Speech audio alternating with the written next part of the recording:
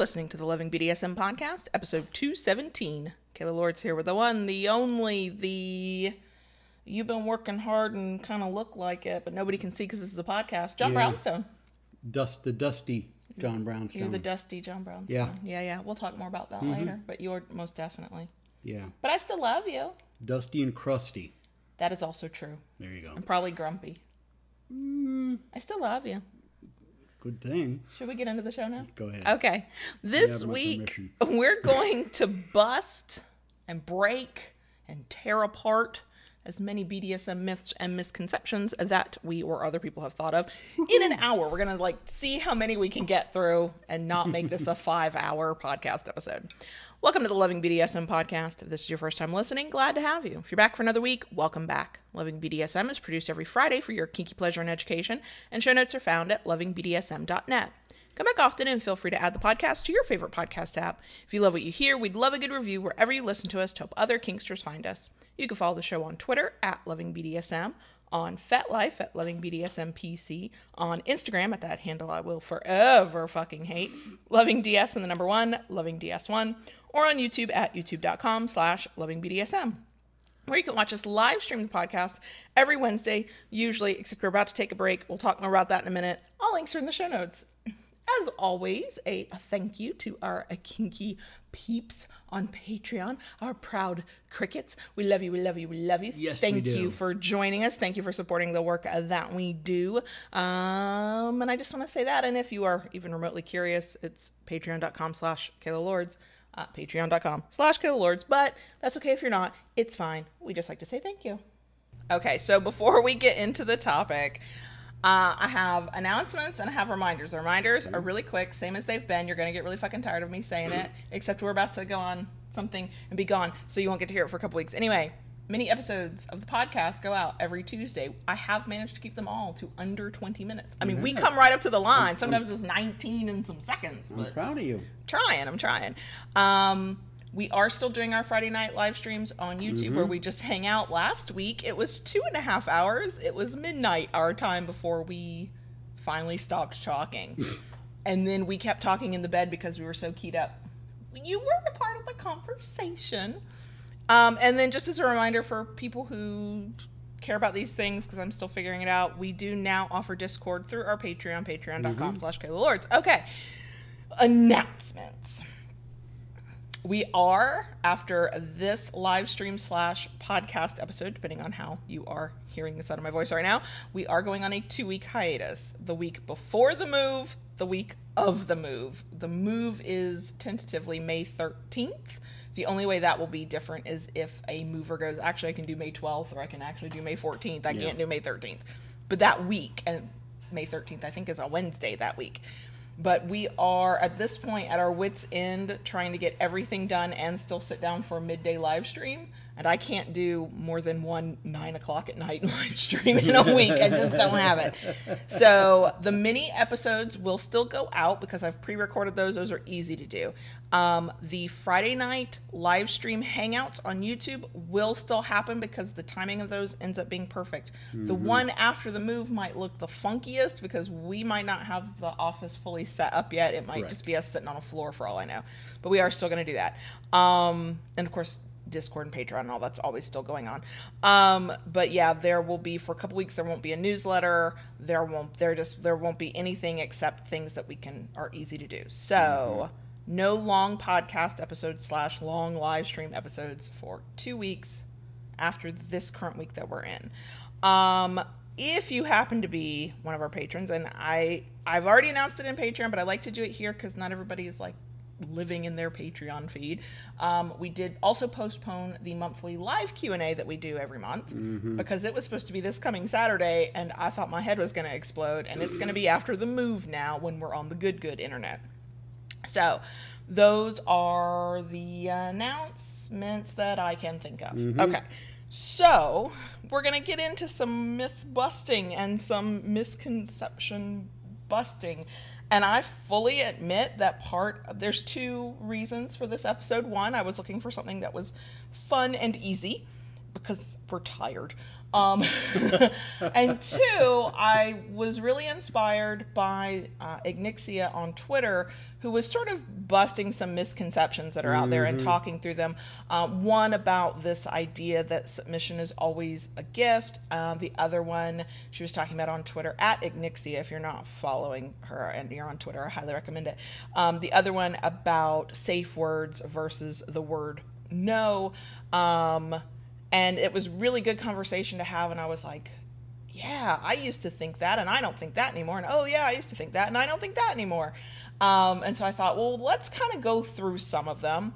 The other thing I want to make sure we say, and I think it's kind of a disclaimer. So stereotypes, cliches, even myths exist because for a lot of reasons. One of which is because sometimes that thing is true for us as an individual, but just because something is true for us does not mean it's true for everybody. And that's where it tends to get raised to myth status, and then we have to bust them because people hear these things and go, wait, I must be broken because that does not apply to me, when actually it applies to like a very narrow portion of the population, but it's been treated like fact. So if we say something that we consider a myth or a misconception that is true for you, we are not saying that it is not true for you. What we are saying is it is not a universal truth.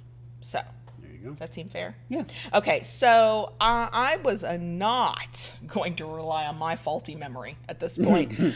These are not all of them. These are probably the ones I typed out real quick are probably not even all the ones we will come up with. Yeah. But we had to start somewhere, and losing my train of thought when I'm ranting or rambling about a personal life story is one thing. Losing my train of thought, and here are some BDSM myths. Not a good look. So I've broken them up into categories. All right. And since Ignixia's conversation about safe words and safety sort of spurred me to go, yeah, let's talk about these things. That's where we're going to start. All right. Okay. So two of these myths I think go together. So I'm going to say them both. Okay. One is you always have to have a safe word, and safe words are all that matter. They sound like they say the same thing. They say slightly different things. So you don't always have to have a safe word for a couple of reasons. One, until you negotiate a safe word, no Is not a safe word.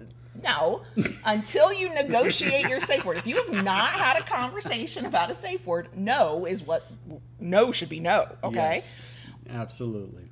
Two, some people don't do words for different reasons. They need gestures, they need something else. So always saying safe word is sort of limiting.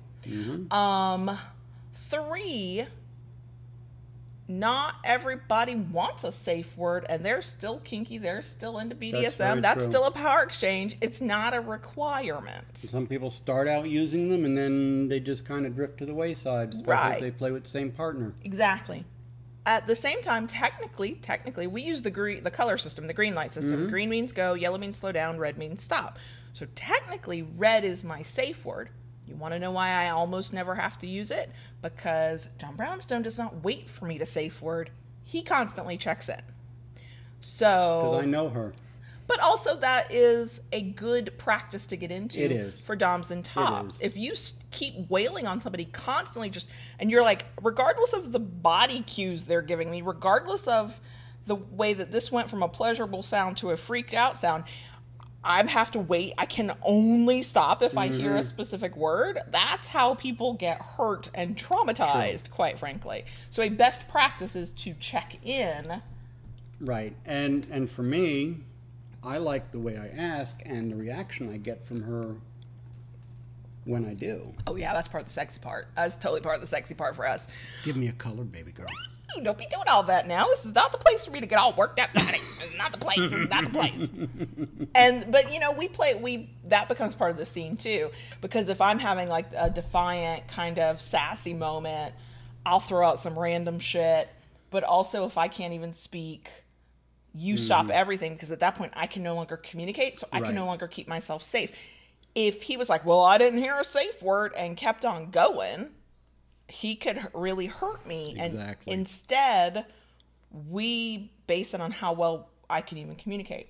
For some people, they don't even like to play with a safe word, because a safe word means they've gone too far and they never want to go too far. Some people only use their safe word to play to the edge of their limits. Like I guess my whole point is there's no hard and fast rule about safe words. If you have not had the conversation about safe words in your dynamic, no is enough. Saying no means everything should stop, regardless. We joke that no is not a safe word because we've negotiated a safe word. We know how we're going to play. Under safety, this one is one that was a learning experience for me. All you need to know about safety, this is a myth, a misconception. All you need to know is safe, sane, and consensual. Yeah, that pretty much. Yeah. Yeah. Do you know the game we're playing here? Okay. That works for us. Remember what I said where you're going to hear... Remember John Brownstone when I said you're going to hear me say something that is true for you, but it is not a universal truth? That's why these things are misconceptions. We work very well with safe, sane, and consensual because for us, we are on the same page about what those safe and sane mean. True. Other people have adopted RAC, risk-aware consensual kink, or they've taken it a slight step further, PRIC, which cracks me up, but it's personal responsibility. I can't remember. Informed consensual kink. Yes. Ooh, I did blank out. Being very clear about safety and what it means to be safe and what it means to be sane is key. If you hear the term safe, sane, and consensual and it just rubs you the wrong way, you've done nothing wrong. There are other options. I think there might even be one beyond PRIC, but I can't think of it, and I haven't heard it enough. There is. It's fairly new, and I cannot remember it. Anybody who knows better than us, feel free to reach out in whichever way you like to reach out and educate us, because I think it's out there, but it's not off the tip of my tongue like others are. Ultimately, you don't have to have a cutesy little phrase about your own safety and what it means to you to be safe for yourself and to be safe with a partner. I know I've watched people visibly cringe over safe, sane, and consensual. They really don't like it. And I'm over here going, I love it. Safe, sane, and consensual. And it did take me a while to kind of wrap my head around the fact that, one, it's perfectly okay to have different ways of exploring safety and defining it for yourself. And two, that it's okay that we really identify with safe, sane, and consensual and that other people don't. And that's also valid. So that if all you think is safe, sane, and consensual, that's really a misconception. There's a lot more to it, and there can be a lot more to it. Can you think of any other safety myths or misconceptions that come to mind while we're in this category? Not really. I think that pretty much. I feel like, I think that probably the big one is that it's not a weakness to check in with your partner while you're doing the thing. No, absolutely not. And also that... a part of the responsibility, we're going to get into myths and misconceptions about dominance, but part of the responsibility of being the top or the dominance in that situation is taking care of the person that you're, doing fun, kinky, but potentially harmful things to, risky things with. And if you think you can just sit back and wait for them to give you a magic word and you are somehow... you don't bear no responsibility as long as you never hear that word. Get the fuck away from me. You're not with me. That's not how we play in.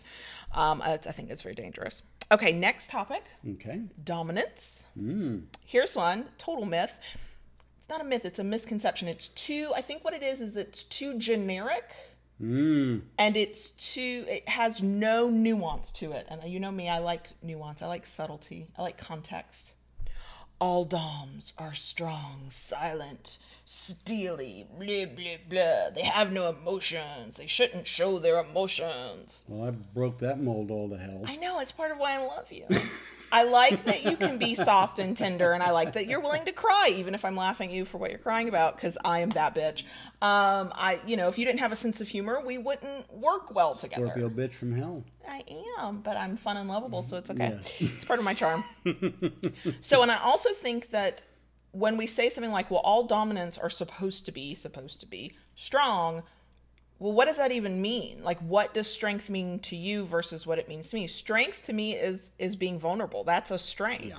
Strength to me is being able to hear a hard thing and not lose your shit over it. Strength to me is taking responsibility for your own actions. Like, that's what strength means to me. But when I hear this out there, and it's usually accompanied by a headless cisgender man in a suit, black and white, his hand is either on a wild animal or a kneeling human. And that's supposed to convey strength. It's like, but what do you mean by that? And the other caveat to add to this is dominants are never wrong. Oh God, I hate that one. Get the fuck away from me with that. A dominant is always right, or a dominant is never wrong. Myth/misconception. The easiest way for me to know you are an unsafe individual is for you to actually, with your whole chest, tell me how you are never wrong about nothing. Go the fuck away. We are all wrong all the time about something. And quite frankly, the best way I ever learned to trust you were those times you were like, I fucked up. I was wrong. I apologize. Or my favorite, and this is one that's hard for people of all parts of humanity. It's not just a dom or sub thing. For you to go, I don't know. You know, to think that people in general, this is not specific to power exchange. It does tend to present most often in the dominant types, but for those people who really try to walk through this life thinking that they either think they always have to have all the answers, or they always have to be right, or they just are right because they have graced themselves with a title. I know those people exist, but I don't have time for them. That's a level of arrogance that gets people hurt. Not just physically, but mentally and emotionally. Not here for it. I want you to admit that you can be wrong. I want you to admit that I might know something more than you do, better than you do, that I might have a strength you don't have. Like, that's right. One, that's how trust is built. Two, that lets me know that I'm safe. If we do this risky thing that is BDSM together, you are going to own your mistakes. You're going to be cautious. You're going to ask me questions. You're going to respect my humanity, not just my submission, not just, there's like so much. Yeah, it encompasses so many things. Yeah. Oh, yeah, I don't like that one. I mean, even though I had been in the kink lifestyle before you, there were still things I didn't know, things I've never done. We learned together. Oh, yeah. And I find that I have more fun when I learn with you. Because then when we like mess up or misinterpret something, or we're like, oh, we both read that wrong, we laugh together. And it takes some of the burden off of you, because this one's not in my notes, and I don't know that I can package it in a cute little pithy myth. But basically this idea that dominants are supposed to know, quote, everything, and submissives are only supposed to know what their dominants teach them. What? Well, I told you very early on in the beginning, when we first started forming a DS bond, I told you, said, do not put me on a pedestal, because I am going to fuck up. And yeah, and I recognize, because I still remember early days of submission, I also know the power that is sub-frenzy. Many of us, not all, but many of us in a submissive role will do that when we feel this really strong connection with our dominant partner. Maybe we love them, maybe we just really admire them, maybe we're just so grateful to them because of what they're helping us experience or feel, and we can't put them on a pedestal. I did it to you even though you were telling me not to. I still did it. And the first time you kind of really fucked up, that made it harder, because it wasn't then we had to deal with the fuck up, which you dealt with gracefully. You were fine, we were fine, but then I had to deal with my own emotions of, wait, what do you mean he's not perfect? Well, of course he's not perfect. No person is perfect, no dominant is perfect. But part of my attraction to you is the fact that you have the ability to be humble and to show humility. And I know that for some people, the kind of the game, the show, the role play of DS, and there is an element to that for some people, is very much this bravado, this confidence, this egotism. And if that's hot to you in the scene, great. But in practice, when you're actually dealing with two human beings navigating a relationship, I just don't see how that works day to day in every moment of life. I think that's when people get hurt. And also, I'm not here for anybody thinking I should not educate myself on how these things work, or that I'm capable of educating myself on how these things work. And another myth slash misconception, it's not a myth, it's more of a misconception, is this idea that, and I know it happens, and it happens for different reasons, but when a dominant partner is, feels very insecure because their submissive partner maybe has more experience or knows more than they do about the lifestyle, about the activity, I can understand that feeling weird when what you both want is for the dominant partner to be leading on something. I think that's a common feeling, but to believe that the dominant partner should always know more just leaves out a whole lot of kinky goodness, because we are all limited to what we can know at any given time, and we don't always know what we don't know. And I've met 30-year lifestyle kinksters who they only knew the one thing, and if that's all they ever wanted to do, great, be the expert in the one thing. But I couldn't have partnered with them because I wanted to explore other things. And if all they were willing to do was the thing they knew about, that's very limiting. So I'm on a tear and a rant this episode. It's like this topic was made for that. That didn't take long. That didn't take long at all. I want to talk about, and this, I see this a lot less often in conversations about power exchange or even BDSM that are centered around relationships. I see it more often in play partners, or even more casual things. But it's this idea, usually directed at a dominant, that they should never get too attached to their submissive partner. I mean, there's no requirement we all get married and live together and have babies together. That would be a sad world if there was that requirement. There's not a requirement that you spend every waking moment talking to one another. If that's not the relationship you want to create or form, but to not get attachment is such a personal thing. And true. How am I going to define attachment for anybody else? I might want a different kind of attachment than a partner is willing to give me, but it doesn't make you less dominant to really care about your submissive partner. Quite frankly, in most situations, I think the power exchange and the kinky fuckery is better when you at least genuinely care about them as a human being. Sure. Minimum, bare minimum. And this is me, and I think I have said this before, but I'll say it again. Whether I'm playing with you or somebody else, I want to know them. At least on some level, some connection. Sure. Have some level of connection with that person. Because to me, if I know them, what makes them tick, what they like, what they don't want, even outside of kink, it helps me to give them what they need out of the scene, out of whatever it is.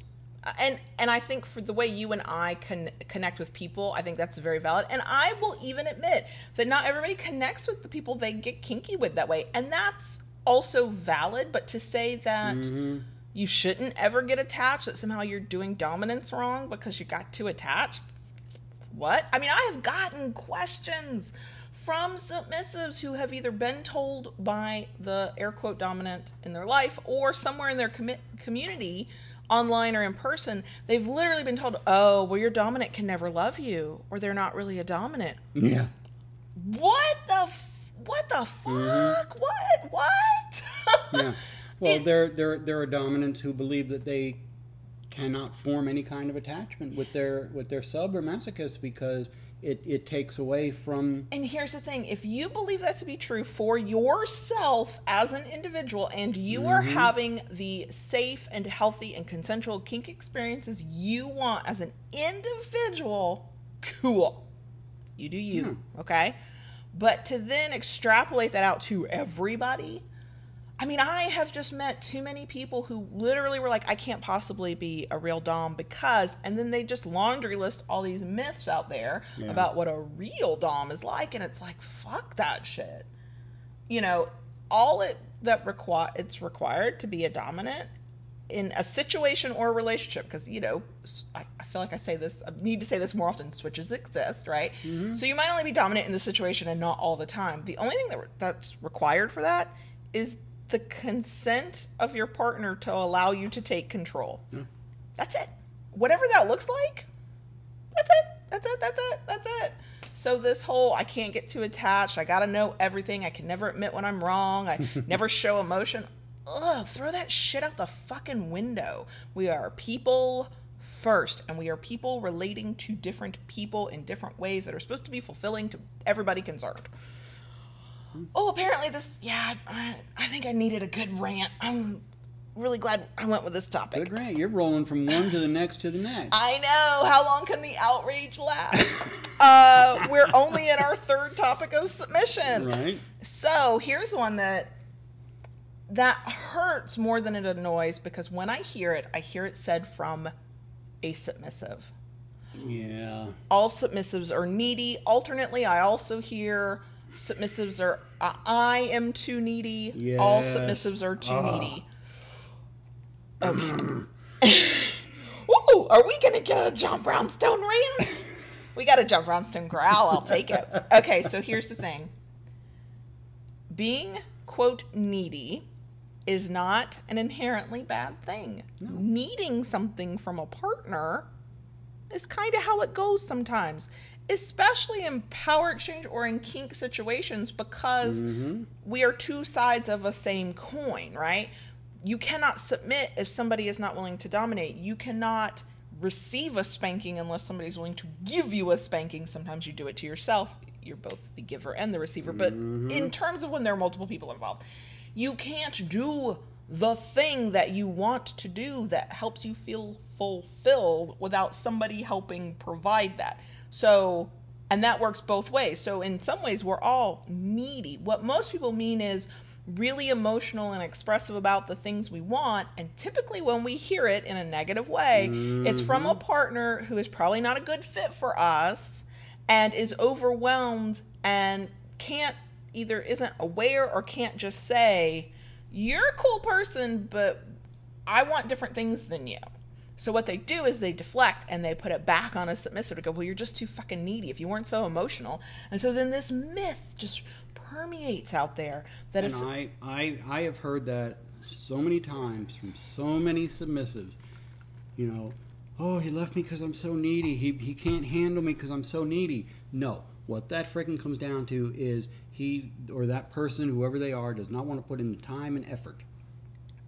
And sometimes it's because you're not compatible. True. You want different things in life, and it's really hard to have those conversations. And instead of having those conversations, people say things like that, when the reality is, we're not a good fit. I need to go find somebody who wants to give the things I want to receive, who also wants to receive the things I want to give. Also, wanting your partner to acknowledge your existence once a day does not make you needy. I feel like putting that out there into the world. Oh my God. And I am needy. Okay. I want my partner's attention. I want their validation. I don't need their, maybe I'm wanty. Okay. Rather than needy. But there are things, I have expectations of what I will receive in a relationship. Now, one, I have to learn how to communicate those things. Yes. Two, I need to find a partner who is willing to give those things to me. But three, I also have to be willing to give as much as I receive. It's a give and take. But I'm not ashamed of the fact that I need John Brownstone's attention and affection, and I expect it, and I want it. And if I'm not getting it, you best damn be sure I am annoyed as fuck. Okay.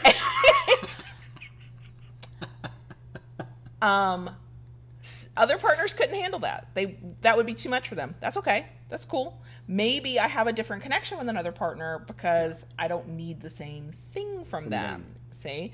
But there's no inherent shame in being needy. There absolutely is something wrong with not respecting another person's boundaries and constantly demanding things that they have explicitly communicated to you that they cannot provide. That's something completely different. And yes, there are submissives out there who will just bound right on through the things you've said, and they'll just rip down the boundaries you're trying to put up and ignore the fuck out of them. Those people do exist, okay? But just because you have things you want from a partner does not mean that you are needy in some automatically negative way and too needy to ever have a lasting relationship or have the kinky fuckery you want. Oh, I'm starting to make my throat hurt with my own rants.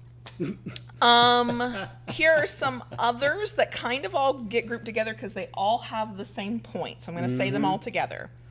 No, I'm not. There's two that can be grouped together, not three. Submission is always sexual. Submission is always about serving. Not for everybody. Not all submission is sexual. No.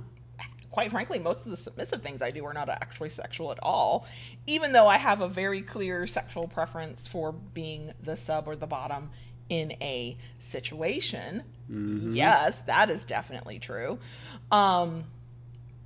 Also, service as part of submission is, one, not a black and white kind of thing that you can define. You either are or you're not. Also, some people don't want to serve. They want to be made to submit. Like, that's an entire dynamic that people can get into. So if you're like, but I don't want a list of tasks and rules and things I have to do, does that mean I'm not submissive? No, it doesn't mean you're not submissive. It means you're not that type of submissive. Well, the other thing that I've heard... Oh, okay. Never mind. That comes later. Oh, good. We're getting there. We're getting there. I see that. Yep. Well, you can skip. It's okay. No, go ahead. Well, that's all I had to say about all that. Partly because we have these conversations all the time, y'all. Yeah. We actually talk about what it means to, from our perspective, to be asexual submissive, what it means to try service submission. But even then, there's a huge spectrum of what that is based on what works for you, what works for your partner, what works for your, not just your personality and what you want out of a relationship, but your life at the time. I mean, I try to imagine being a strict service submissive when the kids would have been like toddler age. No. I am very grateful that by the time I discovered this lifestyle and you and I got into a relationship, the kids just didn't need me as much as they do when they're younger. I know we have parents of young kids who watch and listen, and they're like, how the hell do I do it? And I'm just like, I don't know. When you figure it out, you'll make $1 million if you write that book, because I don't know. I think what you do is you rely on the mental stuff, and you rely on the fact that there are ways to have like a power exchange that are obvious to the outside world, but it's still really tough. It's just tough. But yeah, there is no single definition of what it means to be a submissive. Some people would call themselves a bottom and not a submissive. Some people call themselves a submissive, but when they talk about what that means to them, other people would go, oh, but that's more of the definition of a bottom. I mean, labels are much more fluid than you realize. We can personalize them in so many ways. So if you're not interested in a bunch of routines and tasks and rules that you have to follow, that's fine. You're still submissive. As long as you are submissive in the way that fulfills you and works in your power exchange or in your kink scenes or whatever you're doing, that's all that fucking matters. That's all that fucking matters. Has anybody noticed a theme with that? This one goes back to, technically, I think it goes back to when we were talking about dominance, about how dominance should teach their subs everything. It's the idea that submissives must always be guided through these things, that they need somebody to always be leading them. Now, I know some of y'all out there are some submissives who are like, yes, please lead me. Okay. That's cool. And there have been times in my life where that's exactly what I wanted. That's exactly what I needed. Please take charge, hold my hand, you go first. Okay. We've done an entire episode on independent submissives who don't need you to guide them. They need you to be a participant, and it's a co-equal thing with a power imbalance. But our humanity makes negotiated power imbalance. Yeah, and our humanity makes us equals automatically. So yeah, I would say there are moments I need to be guided when we're doing like a rough, tough, scary sadomasochist thing. Guide my ass, because I'm gonna be lost. But when we're navigating life, I I don't need you to be standing in front of me, guiding me through the situation to know that you're in charge. And sometimes I'm better suited to being the one that takes a lead in a situation. Like, we are not, not all submissives are frail, fragile little creatures who can't survive on their own, and they really need, some are, I'm not saying it doesn't happen, but not all of us. What? Right? So don't, and this is where I get frustrated with myths and misconceptions. Don't apply a reality for some people to all people. That's some bullshit. That's true. Right. Which is why people get very confused coming across us for the first time, and they say very often, "Are you sure you're submissive?" Yes. Yeah. Just not to you and not right in this moment. Okay, so we have been talking a lot about power exchange because that's what we do. That's who we are. But let us get into the BDSM kinky fuckery. This one. I think I have another one. Yes. So I'll wrap these two together. Myth, misconception. If you are kinky, if you are into BDSM, if you are power exchange, but pick your word. Must love pain, giving or receiving. Yeah. I have heard and run across that a lot. Nope. If you're submissive, you have to love pain. You have to be a masochist, or you're not really submissive. Fuck that shit. No, is what true. I'm here to say. There are many submissives who are into the power exchange aspect, but do not like anything to do with pain. I have known masochists who love pain. Give them as much as they can endure. They want bloody stripes from the cane, but you ask them to do something in a power exchange and they will take your head off because that is not their thing. That's not what they're there for. Nope. So, and I do still, I feel like after all this time, and I've really only realized I was kinky for 7, 8 years. Okay. So it's really not all that time. We're almost on a decade. Not quite. Every day I come across somebody, especially who's relatively new. It's like, but I don't like pain. Does that mean I can't be kinky? Does that mean I can't be submissive? And it's like, actually, while we love playing with that, and impact play is a massive kink of ours, which does involve some level of pain. It doesn't necessarily have to. There are gentle ways to do impact.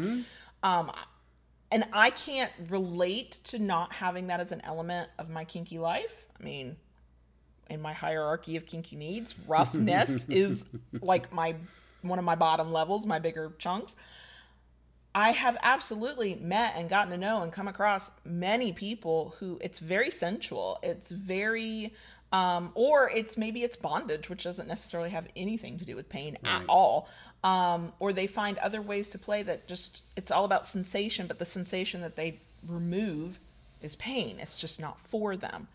It's all valid. It's all valid. The one that I wrote that also kind of goes with that. Yeah. And this is one I have struggled with. So the moment I struggle with something, I assume somebody else has too. And that is, if you do call yourself a masochist, but you don't love all forms of pain or extreme forms of pain, you're clearly not really a masochist. This misconception applies to any form of kink. So oh, are you really into bondage if you don't like shibari? Yes, you are really into bondage if you don't like shibari. Am I really a masochist? Even though I'm very specific on the types of pain I will accept and those that I will not accept, yes, I'm still a masochist. It's pick any kind of kink you're into. People will either hear, be told, or question themselves of, wait, I only like a part of it? Does that mean I don't get to claim the label or the title? Yes, you do, because it is all on a spectrum from a little bit to a lot. Right, and that's what it is. It is a huge spectrum. There are people who love to be flogged hard. I came across a couple a while back. Their entire scene was just him sensually flogging. Oh, and a sensual soft flog is nice. To me, there's no pain involved with that. Like half hour, 45 minutes. He was like a massage. Just sensually flogging. It sounds lovely. Sounds lovely. The split bedroom plan is coming to our lives. We will get to have that soon. I think that's just the thing to remember. First of all, labels are only what we make of them. I have met many people who get really angry at having a label applied to themselves or others. They really don't like labels. And that took me a while to sort of wrap my head around, partly because as a writer, how do we find common ground if we're not using the same language? But I also understand it because labels can be, once you define something, it can feel very limiting. And this is one of those times that there's a common understood definition of masochism, of being a rope bottom, of being a rigger, of being a this, of being a that, of whatever you're doing that's kinky. And if you somehow have big parts of it, little parts of it, any part of it that you just really don't enjoy, there will be somebody who tries to negate your experience and invalidate the label that you take for yourself. Let this be my voice out into the world telling you that you can take that label and make it, if you choose to use a label, you can make it what it needs to be for you. I am a masochist who only likes and can tolerate for any length of time deep thudding impact. If it stings, I don't want to play anymore. Now, I'm also submissive, and part of my submission is I will endure things for my partner that I don't really like because it's the endurance of it that I get off on. You will take it for a short term towards the end after you're warmed up and you're... But not because I enjoy it, but because it's part of my service, because it's part of my submission. And so that's, it's one of those things where multiple things can be true at the same time. I can absolutely hate stinging pain and also allow it to happen even though I don't like it. And it's all consensual and it's all healthy for us. Another one, if you don't like the BDSM fuckery aspect, the kink stuff, the fetish stuff, you can't be into a power exchange. Now, of course you can be.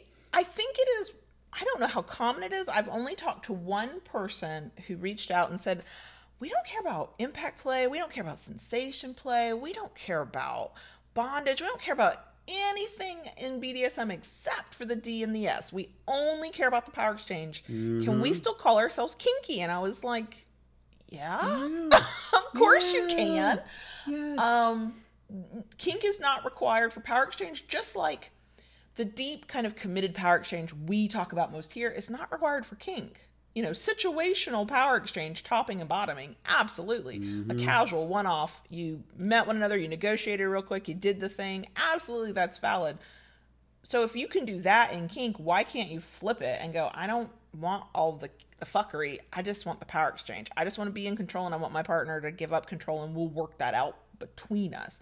As long as it's consensual and everybody's getting what they need from it, you do you, boo-boo. Does it fulfill you and your partner? Does it make everybody happy involved? Exactly. Then enjoy it. And I Have think fun. it's important for those of us who do enjoy the fuckery side of kink, with or without our power exchange, to realize that that's not the only way that gets expressed. That there are absolutely people who reject entire swaths of the kinky life and very much cherry pick exactly what they want, and they don't need all the rest. And that is valid, and that's important to remember.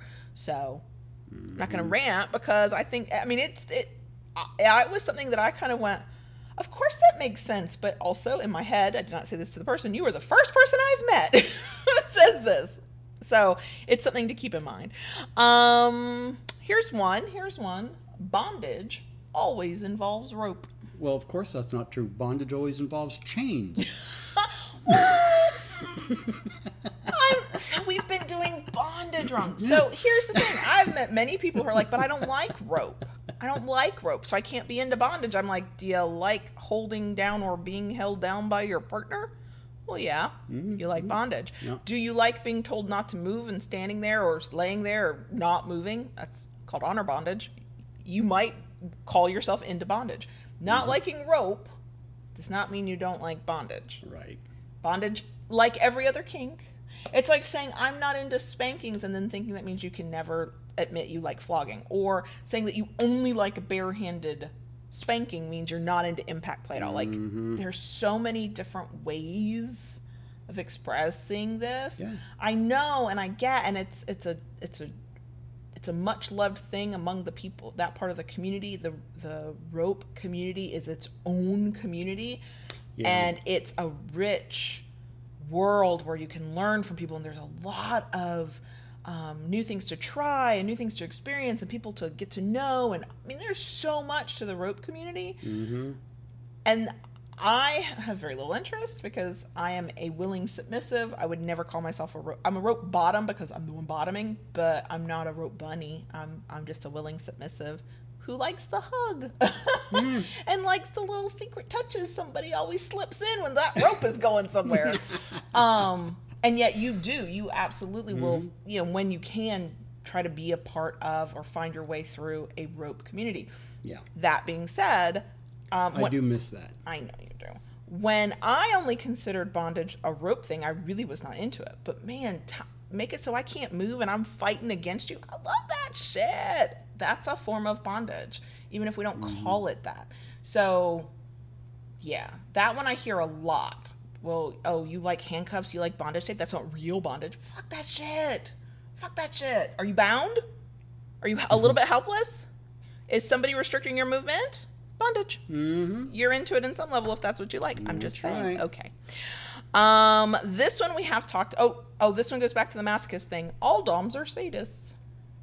No, they're not. No, they're not. If all subs aren't masochists, all doms aren't sadists. I'm not going to go into that rant. We have made that clear. Yeah.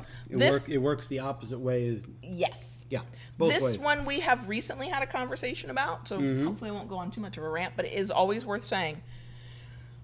The misconception is this, that you can't be a dom in a relationship and bottom as part of an activity, or that you can't be a submissive in a relationship and top as an activity. Both things are inherently untrue. There was a time in the community, in certain communities through areas, where if you were a dominant, if you were a top, and you wanted to bottom, you actually had to go to a different city, different town. That blows my mind. And because there was shame, you can't be a dominant and do that. I hope we have come further than those days. I hope so too. I hope many of us can understand. And the first time you and I really talked about this in a podcast or a YouTube, whatever, back in the archives, y'all, I don't even remember which episode it was. You'll just have to binge all of them to find it. We started talking about it because we were getting questions from people who said, I'm the dominant, but I would love to be on the receiving end of a flogging. I really like that sensation. Or I'm a submissive, but my partner wants me to penetrate them, That makes me feel like I'm in charge of something. And we actually had to have the conversation about the power exchange element versus the activity. And the two can absolutely be separated. Now, for some of us, we don't want to separate those things. And it's difficult to separate those things, or we're not willing. And that's fine. But, I mean, how many people do we know? I know plenty of submissives who can absolutely tie a knot. They know how to use a flogger. They know how to do these activities that many of us associate with doms or tops. And they enjoy it and they love it, and they negotiate their own scenes to top. It doesn't make them any less submissive in a relationship. Just like and we've talked about this in a couple of ways. One, you could bottom in an activity if you chose to. You were clearly still the dominant in this relationship. But also we've talked about it in terms of you could ask me to do something that is technically a topping activity, but if I do it in service of you, as an act of service, then it's still a submissive thing too. So like, there's a lot of like mind fucks in there. But ultimately, yes, you can be a dominant and still like to bottom in certain activities, and yes, you can be a submissive and still like to top in certain activities, and it's all valid. It's all valid. You are valid. We are all valid. Valid. Okay. I did not rant. No, you didn't. I think it's because I'm getting a sore throat. Okay, so I did what I called a miscellaneous one, which is just the stuff that came to mind. And I know somebody is waiting for me to say something about this. So let's keep it at the top. Okay. This is the myth, and we all know that we have heard it the other way too, but this is the most common myth that I hear. And that is all caregiver little dynamics. Mommy little, daddy little, blah-de-blah little, however you do it. Caregiver little. The myth is that they all involve age play. Thank God they do not. Thank God that's not true, because I am so not into age play. If you are into age play and it's consensual, go for it. Do your thing. I support your ability to do what fulfills you. But for all my folks out there who, and I was like this, okay, I had this misconception too, who the first time you ever heard about, and the most common phrase you hear it is DDLG, or Daddy Dom Little Girl, which is clearly not the only way to do that. That's why we say caregiver little. If you were like me and kind of did that whole body shudder because you were thinking age play and you were also thinking I'm not into age play, let me reiterate, there's nothing wrong with age play, but hard limits are hard limits. There are things we won't all do, and that was my reaction because I won't do it. We're wrong. I was wrong. It took months for me to go, actually, I think I'm a baby girl, because I had those misconceptions. I talk to people all the time who are like, I think my partner definitely has a caregiver kind of vibe about them as a dominant, but the whole caregiver little thing really squicks them out because they're thinking of age play. And it's like, and that's why we have to have these conversations about it can involve age play. And it doesn't have to. It doesn't have to, right? And it, even for people where it does involve age play, that's a spectrum from a little bit to a lot. Okay. And it's a whole community. It's a whole thing you can get into. I know Facebook has a shit ton of secret groups. I'm pretty sure FetLife probably has several, like anywhere Kingsters are, you can find people who are into that, whatever level of it you might be into. But also it goes the other way.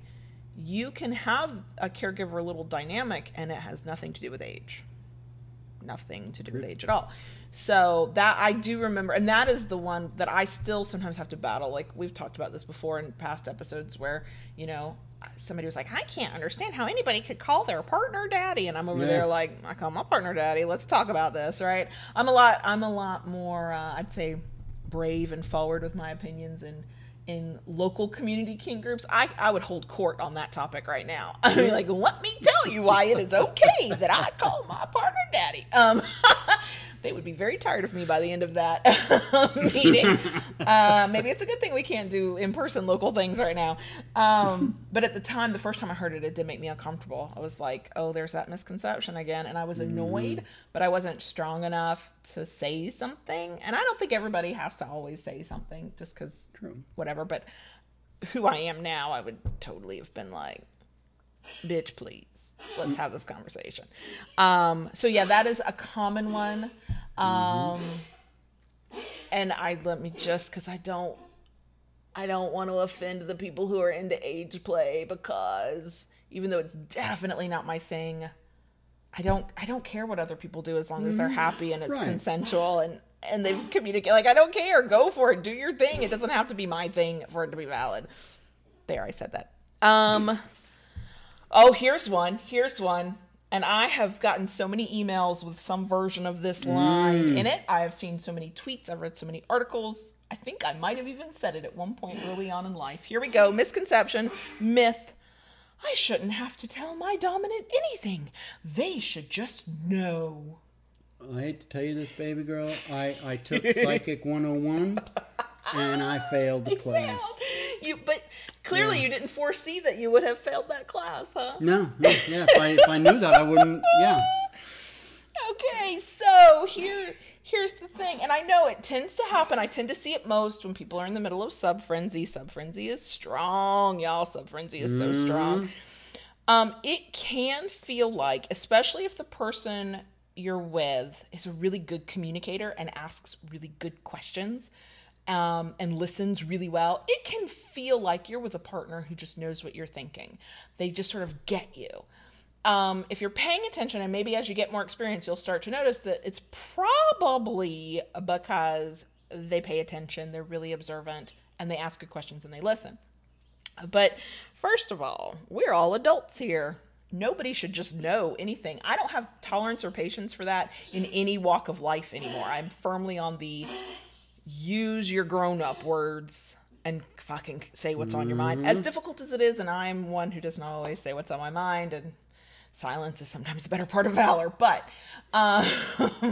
in general, when we are navigating a power exchange relationship especially, it's a skill. It is not always an easy skill to develop. There's a lot of things from our own past we have to unlearn and overcome. But no, communication is required. Your partner especially dominant, but either side of the slash is not a mind reader. If you're not willing to say the thing that you want, then you shouldn't expect to get the thing that you want. The same is true for saying, I don't like that. I don't want that. I don't appreciate that. Now, we talk an awful lot about how in scenes and in kinky fuckery, the dom or top does need to check in and ask the questions. Right. But at the same time, a submissive and bottom has just as much responsibility to answer those questions and to advocate on behalf of yourself. Is it difficult at first? Absolutely. Absolutely. Mm-hmm. Does it get easier the more you do it? Yes. All these years on, I sometimes still struggle. Nobody's ever perfect at it. But if you walk through life thinking that your dominant is just supposed to magically know what you want, you get to be miserable through this power exchange thing, because it just don't work that way. And that's true. There are times you are much better than you used to be in the beginning. Used to be in the beginning, you couldn't tell me anything. I used to have to have you write things. Yes, and that is always my go-to tip for anybody. You don't have to be a writer for that one. If you struggle to physically say the words, type or write them, don't try to edit yourself. And you woke up when we were long distance, you woke up many a morning to very long emails. Yes, I did. And then I am a writer, just for the record. And also, even after we moved in together, first couple of arguments, like real solid arguments we had, I couldn't verbalize what I needed to say. No. And I didn't feel like I was being heard. And I don't think it was that I wasn't being heard. I think that was some of my own baggage from previous relationships and past experiences. And you woke up, because you still to this day wake up before I do. You woke up to like handwritten notebook pages, front and back, multiple pages. Now, why I didn't just email your ass, I don't know. And there were times you did that too. Yeah. We do what we have to do. Yeah. Whatever way you communicate your thoughts, your feelings, your needs is fine. We talk a lot about verbal communication, but sometimes it's just not possible. Sometimes you don't have those skills yet. Sometimes that's just not how you communicate easily in general. And it is a sort of a lifelong thing. I still sometimes struggle. But you have to do it. The other side of that is you also have to listen. Yeah. Both sides of the slash there. Everybody needs to be listening, because it's not just about hearing yourself speak. Conversation is not just talking. It is actively listening. Yep. Absolutely. So, yeah. But we have many episodes on communication. Many episodes. Here's another one. And it's funny how we're almost to the hour point of when this actually started. So, hey, we're kind of close. We're getting there. Okay. It's going to be over an hour, but we all knew that. Everybody laughed when I said an hour. It's fine. So here's what's funny about myths and misconceptions. There can be two myths, equally wrong, that are the exact opposite of one another. But people can believe it with their whole heart, and it depends on who is putting the misconception out there. So here are two. It's all wrong, but here are two. Women are always the dominant one, which that's laughable. Men are always dominant. Let's break this down. First of all, that's really cis-normative. Like, first of all, when people say that, what they almost always mean are cisgender women and cisgender men. Well, where does everybody else fit in? First of all. Second of all, how can both those things be true? If women are always dominant, which we know is not true, how can then in the next breath, the next myth be that men are always dominant? And it's funny because it's not, most times I hear it, it's not that they are, it's that they should be.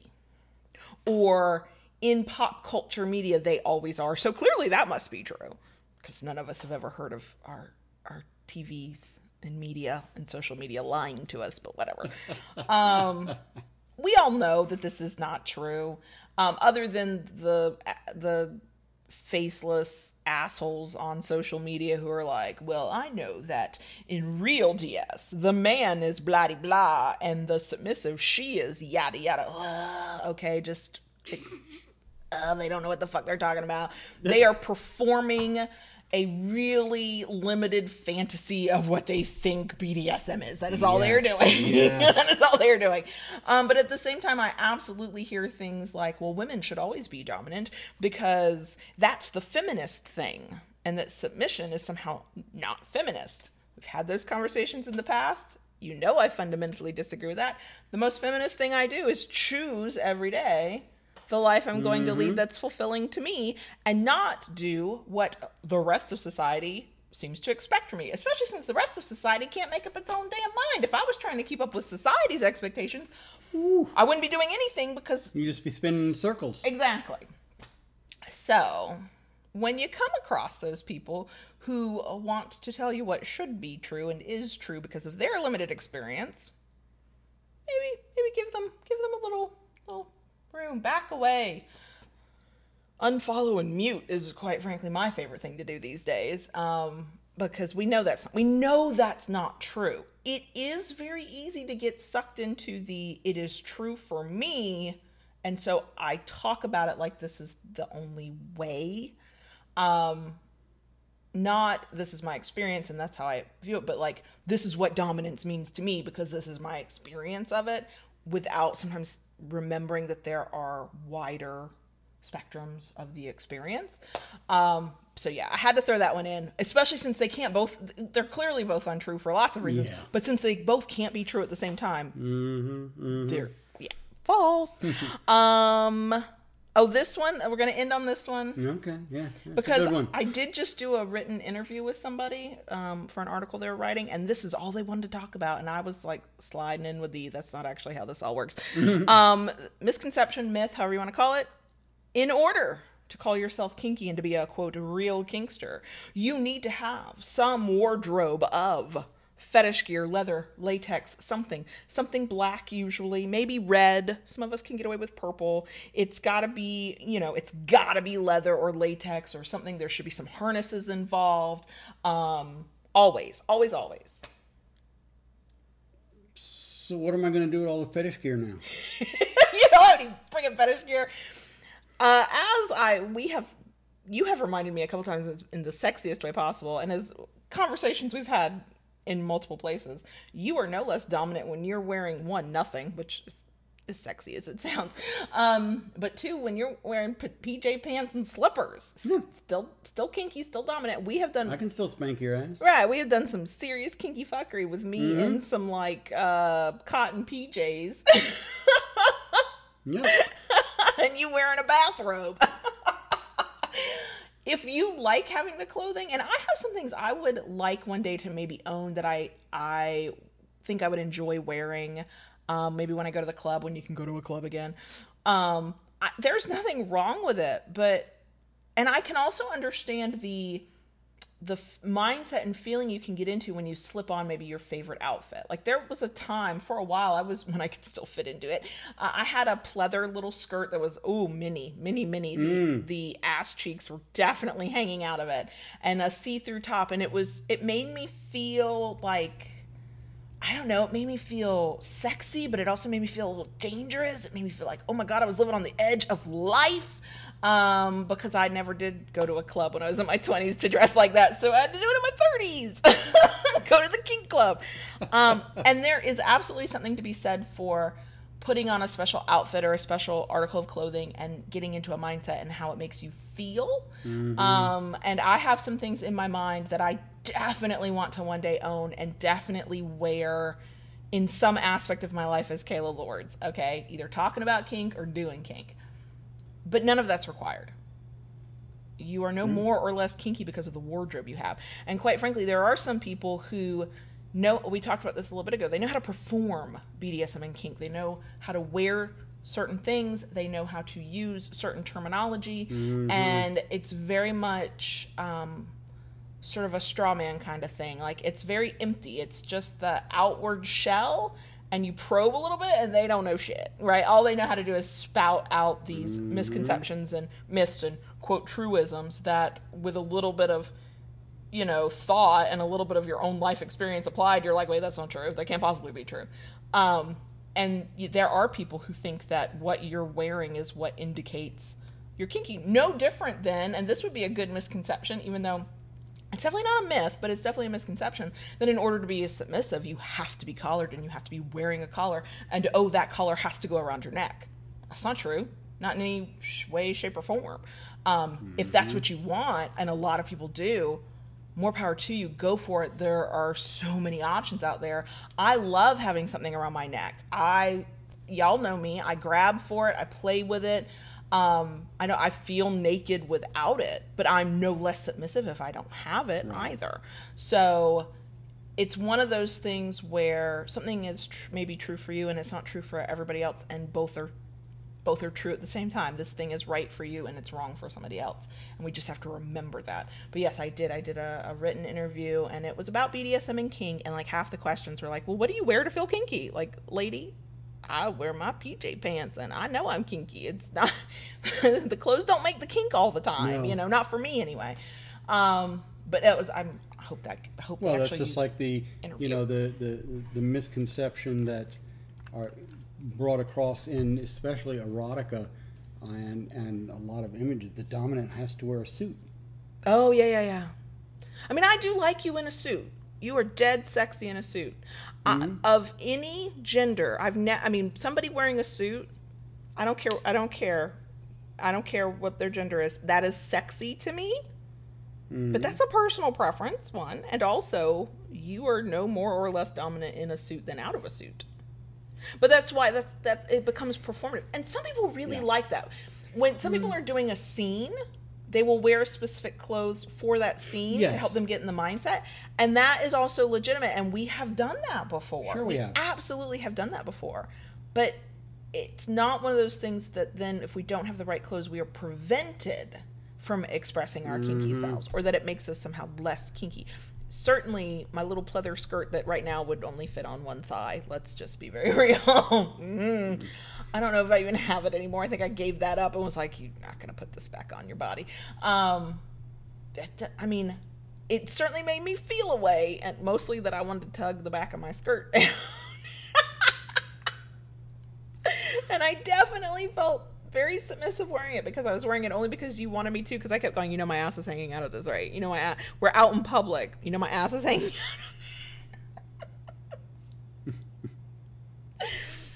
But yeah, it's not, for us especially, it's just not necessary. Right. So I think that the parting shot to this is just to, when you hear something coming from somebody else, from anybody, y'all, from us, that is said with total certainty, you have to have this in order to do that, just think very critically about that. I would say we have just the one thing we think is an absolute must. You have to have communication and you have to have consent. Once you've got those two things, and I could then caveat that it needs to be full communication. It needs to be both saying what's on your mind and listening. It needs to be asking, like, we can get into the weeds on what that means. Ongoing communication. Just like consent needs to be ongoing consent. Right. It needs to be informed. There has to be conversation about what the hell you're talking about. Enthusiastic, there's a spectrum to enthusiasm, from the jumping up and down, screeching yes to the yeah, sure, why not? I'm not bothered if we do. I'm not bothered if you don't. It's fine, right? But like for us, that's all we're ever gonna tell somebody. But even that, you can drill down further and further, because then there's a conversation of safety, and there's a conversation of consent. Lack of consent to me inherently means lack of safety, but not everybody sees it that way because they're not yet in a headspace where they take consent that seriously. They take communication that seriously. But yeah, beyond the outside of that, if you ever hear me say a thing that I definitely think this is always true, I might say it. I might mean it. I might continue to mean it. You get to take that statement and look at it critically and apply it to your life and go, but that doesn't fit. And if it doesn't fit, and yet you still have communication, you still have consent, everybody's safe and happy in your relationship, genuinely safe and happy, then you ignore what the fuck I said and adapt what we say to work for you and ignore what doesn't work, That's why I always feel like we're speaking in parentheticals. I'll go, I think this thing, and then I always have to come back for me, in my opinion, because that is the truth of it. That is the truth of it. There's no single way to experience any of this, which is why these myths and misconceptions can be so damaging, especially to new people. Mm-hmm. People who question themselves because they don't fit a predetermined mold that... Who the fuck came up with it? Where did it come from? Right. Who's deciding these things? And then you go have a conversation with a completely different person and you hear the exact opposite, but said with the same confidence, like, this is how it is. And, and it, again, two things that are opposite cannot both be true all the time. Like, it doesn't work. So, I know there are a shit ton more myths, misconceptions. I know that some things we probably called a misconception, somebody feels strongly the other way. Okay. I think we can agree to disagree on some of that. Because remember what I said at the top, things that are true for you are not necessarily universal truths for everything. So that's why when you talk about your experience, it's important to frame it in, this is my experience, this is how I view it. And then to understand that in a year, and 5 years, and 10 years, and 20 years, 2 relationships from now, the things that were definitely true for you now will not be true for you again. So that's another part of it. So that, I think, is enough. Yeah. And we will do a bonus section. Yeah. Woohoo, look at us, doing a bonus section. I know we got stuff to talk about in the bonus section. So are we good? Fuck if I know.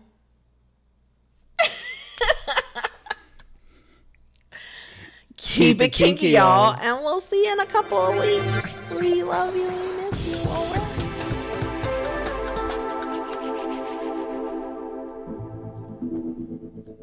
Daddy, can I talk to the crickets? Yes, baby girl. Thank you, I'm just going to let you go ahead and talk. I'm not even going to, try and stop you.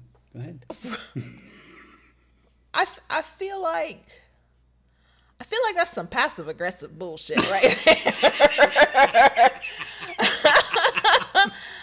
I feel like that's some real passive aggressive bullshit. I can't stop you, so why should I even try?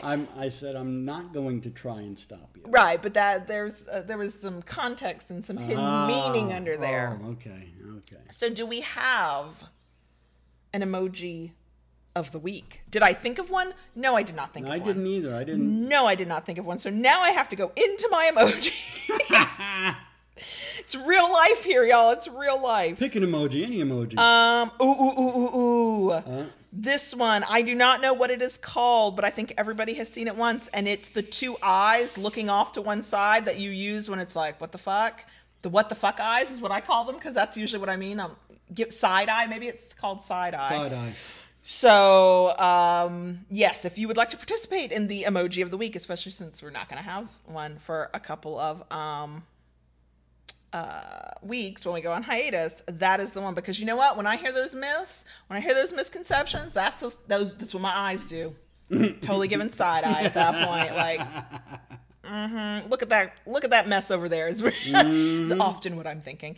So yeah, that's our emoji of the week. And anybody who's like, what the fuck is this emoji of the week? If you're watching on YouTube, live stream or later, leave it as a comment.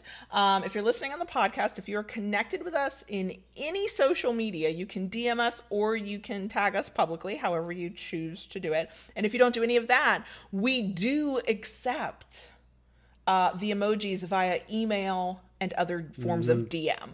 I have absolutely opened up an email and it's just been like a string of the emoji of the week. And every time I see it, I laugh my fucking ass off because I'm like, yes! Also, go out with the enthusiasm and give me 85 million versions of the same emoji because that's how I do it. And the live stream, is lighting up with all the eyes, all the side eye. And there goes JB's phone ringing. So I guess I'll just do the bonus section while you go handle business. So let me give you a rundown of what's been happening. So yes, on Friday, April 24th, we closed on the house. It became ours. If you participated in the Friday night live stream hangout, you got to hear some of the story behind all of that. I'm not going to go into all of that again because many people have already heard that story. It's a good story. We will talk about it again in the future, I'm sure. So over the weekend, did we do anything over the weekend with the house? We went and got the carpet ordered. We did go and do that. And basically on Saturday for JB, it's just started this rolling thing of he's basically at the house almost every day, and I am never at the house. Painters came in starting Monday to start taking down wallpaper and start painting, blah, blah, blah. We have had the carpet measured. I'm hoping that phone call is him getting the price and figuring that all out. We have the good internet already hooked up. That was supposed to happen this Friday when the podcast goes live. It actually happened on Wednesday. They had an opening. They got us in. We've done pest control because this is Florida and bugs are a thing. Yep. And so that has been done. Was that carpet person? What's this? I slid right the fuck over. Yeah. Over the whole desk? Sorry, podcast listeners, you cannot see how I just took my half out of the middle while he was gone. Girl. Was that the carpet person? Yes. Okay. Do we have information? Can we now call the little dude back and schedule him? No, we know nothing. We know nothing. Okay, he says we know nothing. Let's see. You've been taking tools over. Yes. What else? I went through the carpet and the pest control, and the painters are there. Mm-hmm. And we got the good internet. Yep. And that was the carpet person. Yeah. What else am I not saying? Lots of things. Basically, what has happened, though, is he's never home anymore because he's doing what he needs to do. I got really behind on work, and so I'm trying to play catch up, and I'm very overwhelmed. And also, we're changing our address on everything. Yes. And, we had to pay taxes for the first quarter of the year. Like, we got all kinds of stuff going on. So we knew we would take a hiatus the week of the move. I'll be back. Okay. I have to get something out of the car to check. Okay. We knew we were going to take a hiatus the week of, but we were like, oh my God, we still haven't even packed up a box, y'all. And I pride myself on being a great packer. We've had these conversations in other live streams. Still haven't packed a single box. So yeah, we're going on hiatus. I don't think I talked much about this at the top, but maybe I did and I'm just blanked out. On YouTube, we did hit our totally arbitrary goal of 3,000 subscribers. So once we get moved in, we are going to do a totally random, we don't know what it's going to be about. We're not sure exactly what day. We don't know how long it'll last live stream. So that is happening.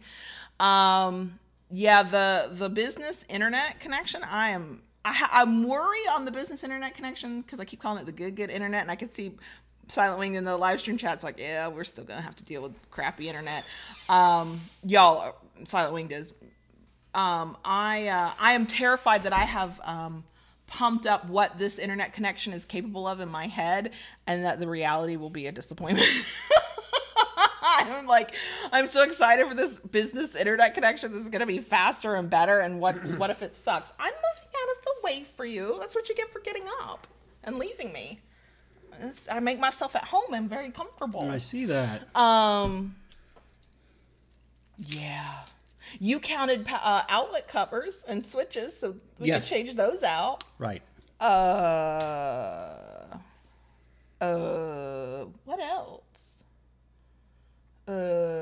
It's all boring house stuff now. Mm-hmm. And I've been doing a lot of work. A lot of work.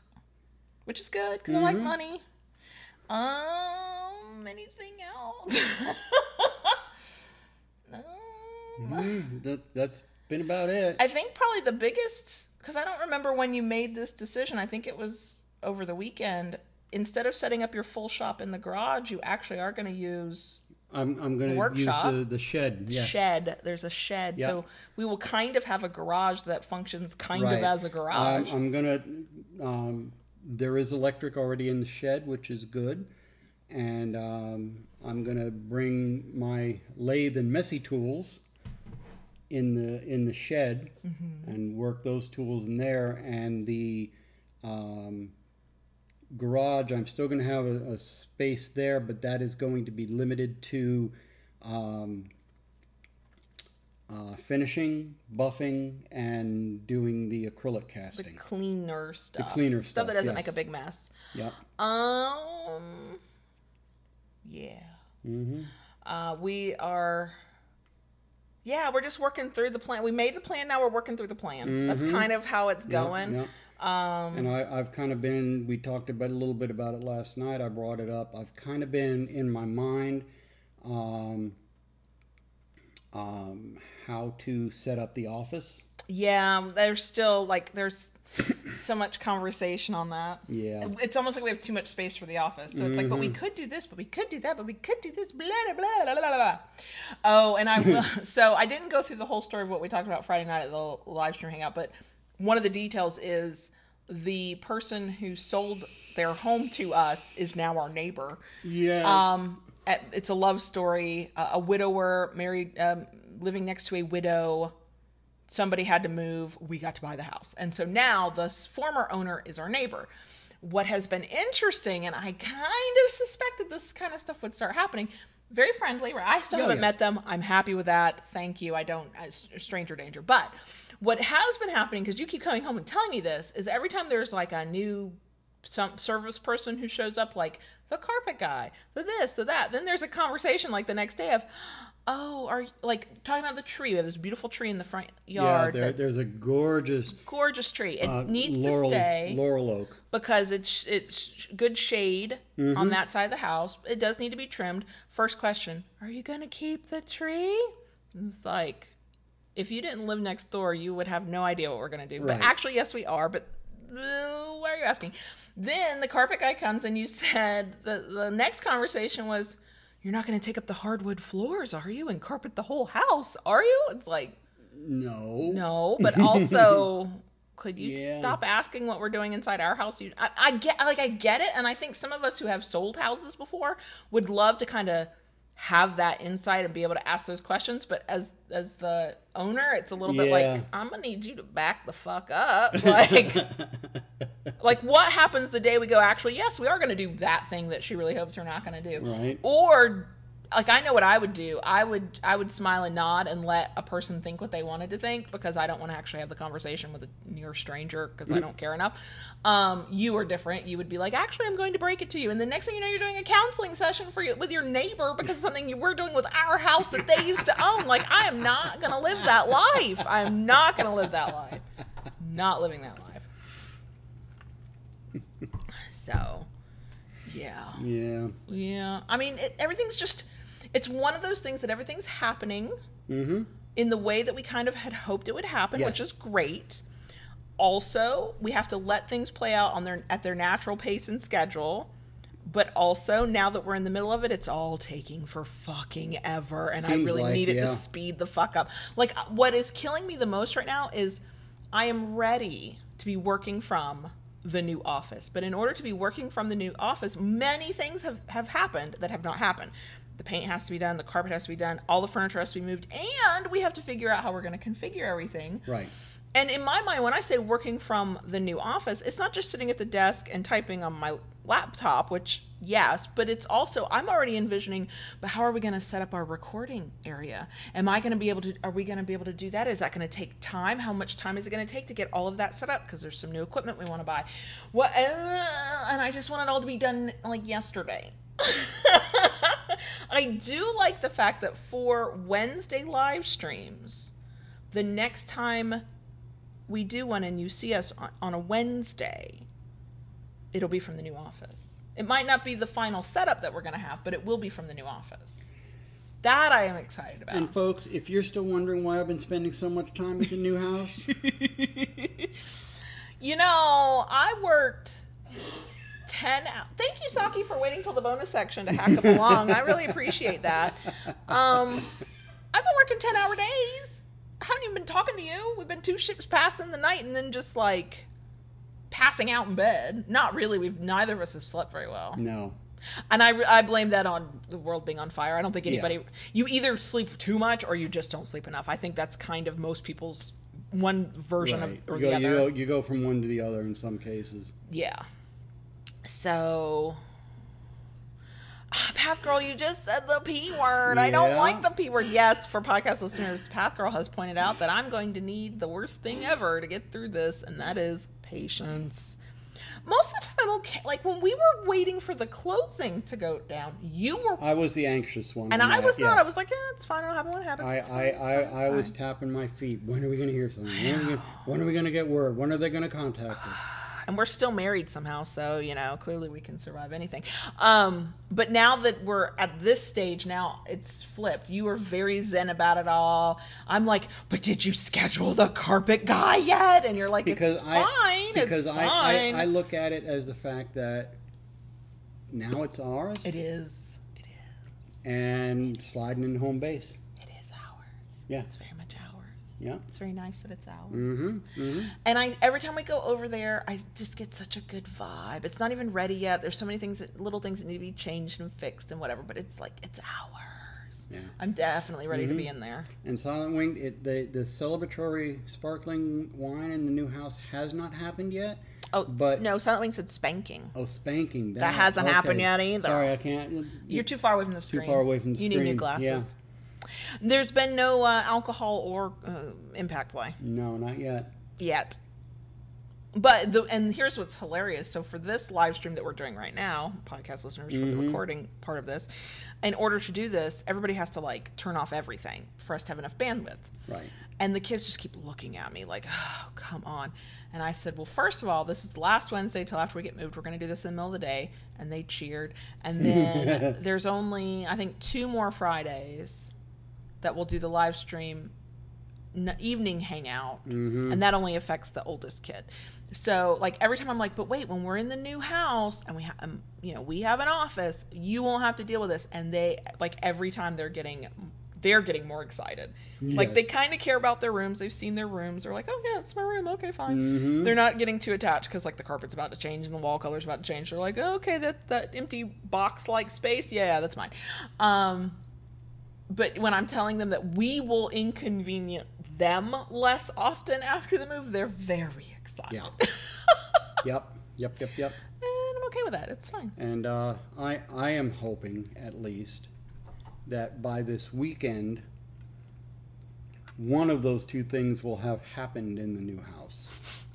Alcohol or a spanking. Yes.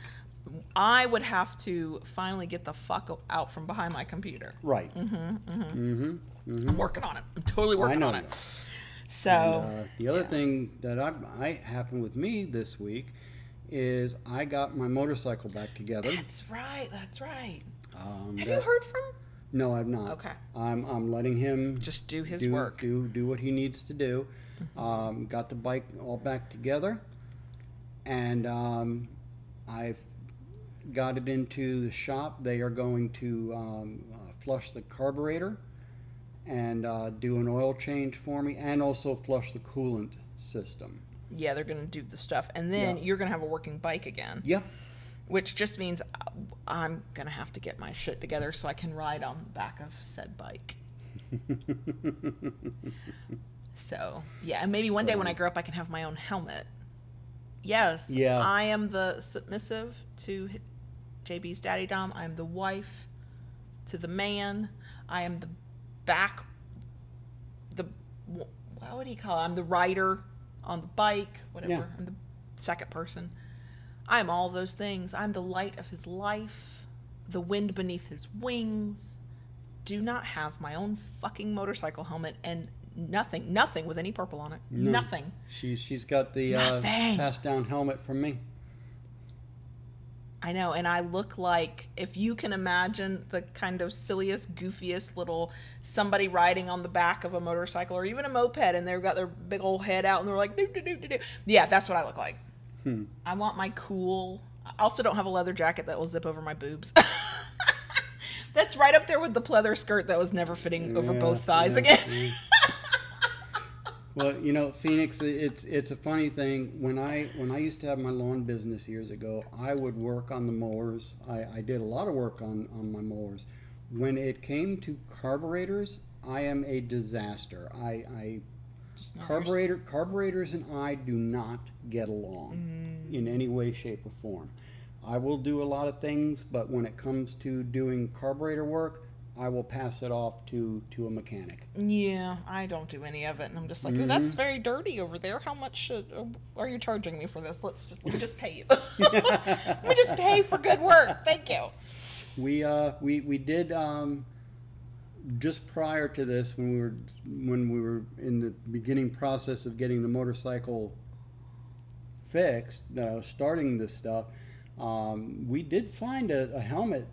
It was too small for my head. Well, but it was the right design. It was the right design, right and design. he did say he could get one in whatever size you need. It was a black helmet with purple swirlies and I think a butterfly, or was it a fairy? Because I've tried on two. I've tried on one that had a fairy on it, and I've tried on one that had a butterfly. Yeah, it was purple swirlies and a little sparkle in there. There's a little glitter in there. I was like, yes. The one thing that when I was talking to the motorcycle mechanic, and he started saying about ethanol gas, and I was like, no, stop right there. I said, when I bought the bike, the guy who owned the bike prior to me never ran non-ethanol gas in there. One of the first things I had to do on that bike was have the carburetor redone and all the seals replaced. I didn't realize that. Yeah. And I said, since that day that I have owned that bike, I have only run non-ethanol gas in it. And he liked you. And he was like, wow, that's great. You've made the motorcycle mechanic happy. Yeah. Is that your version of a good boy? I guess. I would never give you a good boy. That would be just fucking weird. Yeah. Yeah. Would you even accept that from me? Would you accept that from anybody?